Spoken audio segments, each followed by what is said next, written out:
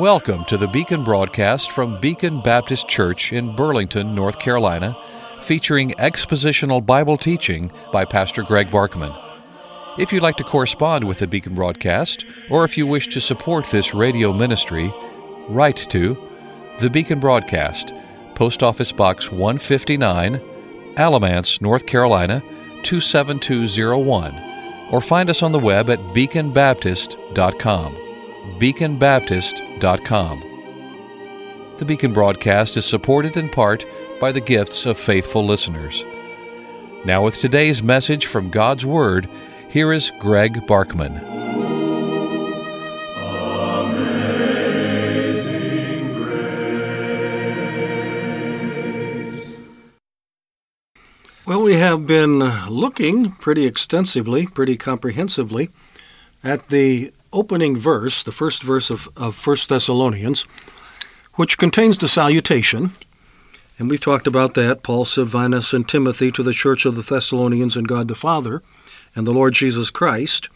Grace to you and peace from God our Father and the Lord Jesus Christ. And thus we see that this salutation identifies the author as Paul, who is joined in his greetings and his communication to them by Silvanus and Timothy, who are not co-authors, but who are present with Paul and in perfect agreement, perfect accord with Paul's words to them. Silvanus, who actually is Silas, we say Silas, but Paul in this case used his full name, Silvanus. And you remember, he replaced Barnabas on the second missionary journey. That's a story in itself that I don't think I'm going to take time to go into now, but on the first missionary journey, it was Paul and Barnabas. In fact, when they started out, it was Barnabas and Saul. And then in the course of that journey, we find Paul's name changed from Saul to Paul. It just takes place without any fanfare, but it did take place. He dropped his Hebrew name and took up a slightly different form, a Gentile name, as the apostle to the Gentiles. But not only was his name changed from Saul to Paul, and we know him as Paul, but the leadership of that team changed. It started out as Barnabas and Saul, and before too many weeks had passed, it was now Paul and Barnabas. That's interesting. It's really interesting and worth studying, but I'm not going to take the time to do that because we've got to get on. If we're ever going to get into the body of this epistle, we've got to keep moving. But I do stop long enough to welcome you to this Wednesday, February 14 edition of the Beacon broadcast. And thank you for remembering our financial needs to keep this teaching ministry on this station. So Paul, the author, accompanied in ministry by Silas and Timothy. Timothy was a young convert that Paul became acquainted with on his first missionary journey. You can read about that in Acts chapter 16, and he was taken along and was, in effect, a replacement for John Mark, who had gone along as an assistant on the first missionary journey and then had quit and went home prematurely. And that's what caused the contention between Barnabas and Paul.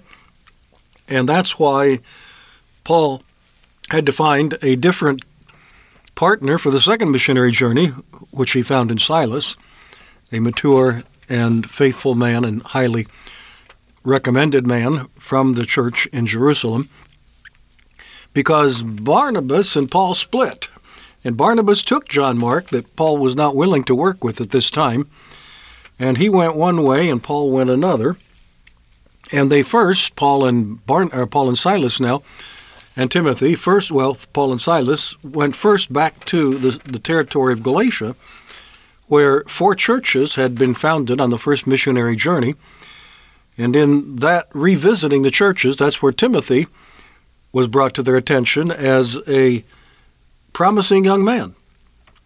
His testimony, his labors, his effectiveness, his fruitfulness was highly attested to by the churches of Galatia, and so Paul took him along, and he became the replacement for John Mark, and he proved to be more mature, more steadfast, more faithful, more persevering than John Mark was, but, and I must only mention this in passing rather than going into detail, but it's very encouraging to realize that John Mark became a faithful and trusted partner in the gospel as time went on, and the time came when Paul embraced him fully as a faithful and valuable member of the gospel team.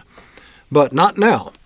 And so Paul and Barnabas now in the place, or Paul and Silas now in the place of Barnabas, and Timothy in the place of John Mark are the ones that go on this second missionary journey.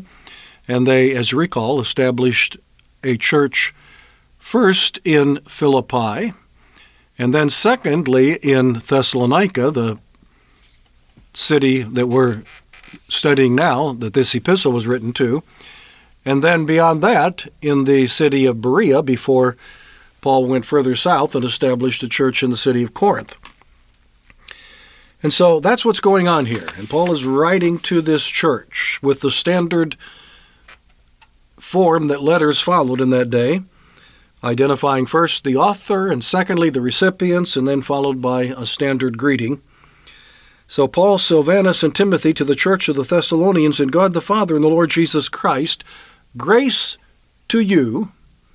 I pointed out, I think, yesterday that word would have been, that a word very similar to that would have been found in secular epistles. It was the standard greeting of that day.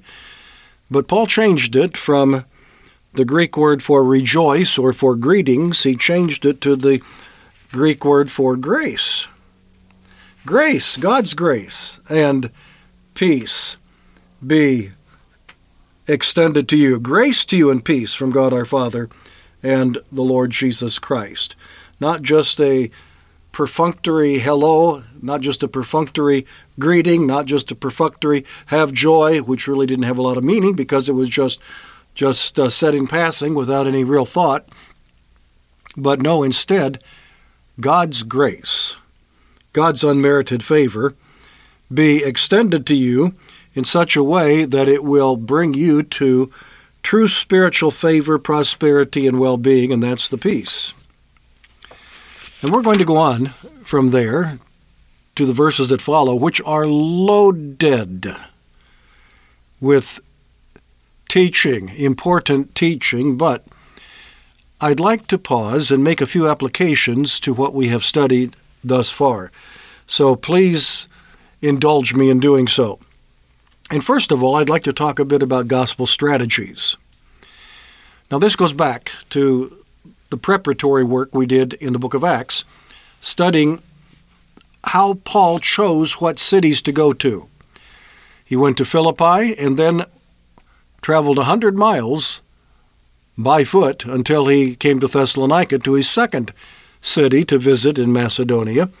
Why 100 miles before he stopped and preached again? Why not any of the cities and towns along the way? There's a strategy involved here, which is not spelled out for us. We could only learn it by studying carefully what happened. If we get a map and follow the course that Paul took on his missionary journeys, which is very advisable to do, and many study Bibles have such a map in the back where they will show the course of Paul's first missionary journey, show you the direction he took in the cities he visited, and then his second missionary journey, and then his third missionary journey. All of that is mapped out in many Bibles, and if you would take the time to study that and say, well, let's take a look at where he went. He went to this city, this city, this city, this city. Why not that city, that city, that city, that city? We can see the cities he went to. We can see the cities that he bypassed. And what we realize is that Paul focused upon the most strategic cities in the sense that he chose to exert his gospel labors in those cities where the gospel was most likely to be spread abroad. Large cities, commercial cities, in some cases cities with a military garrison. So there would be soldiers coming and going. Cities of great commercial enterprise. So there would be merchants coming and going. And even their slaves and their servants that were carrying the goods and unloading the boats and all the things that went with that. And they would be there, and then they would go on to another place. And Paul focused upon cities like that, knowing that if he effectively established a church in that town, that some of the people that were just passing through would be saved. We see that happening in the city of Ephesus, how that people went from there to other places, such as Colossae, and themselves planted churches that became, as it were, a grandchild to Paul's churches. If we think of Paul as being the father and the church as being the child, then if there's a church that's established out of a church that Paul established himself, we would consider that to be a grandchild, and that's what happened in the city of Ephesus. We know that because the record is there. In fact, we even have an epistle in our New Testament to the Colossians, and Paul makes it clear that he'd never been there. He had never been to Colossae, and yet there was a church there that was established by someone that Paul brought the gospel to and then showed promise and wanted to be trained, and Paul trained him. And then he went back to Colossae and established a church. So Paul's strategy is vindicated by what we see in the case of Ephesus, and it is very likely that that story, something very similar to that, was repeated over and over and over again.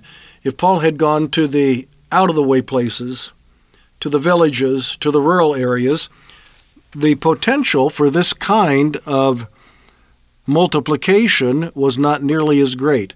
Paul used a wise gospel strategy. Now, what do I want to say about this? Well, two things. Don't get on the wrong side of the road. Don't get in the ditch on either side of the truth that I'm suggesting here. There's some people that think that the key to ministry is the right strategy. It's not. The key to ministry is obedience to Christ, faithfulness to Christ, and the blessing of the Holy Spirit upon your labors. With that, you will be fruitful wherever you go. Without that, you won't be eternally fruitful any place. But there are other people who are convinced that any kind of human strategy is automatically wrong. We don't depend upon strategies, we depend upon God. Tell that to the Apostle Paul, who depended upon God like nobody else did, and depended upon God to make his strategies effective and fruitful. So Paul had a strategy about where to labor, not how to present the gospel. He didn't change the gospel in order to have a better result. That would not be appropriate. But he did strategize as to where he would labor. And we will return to this tomorrow. Please join me then. Until then, Greg Barkman saying good day. May God give you his eternal peace.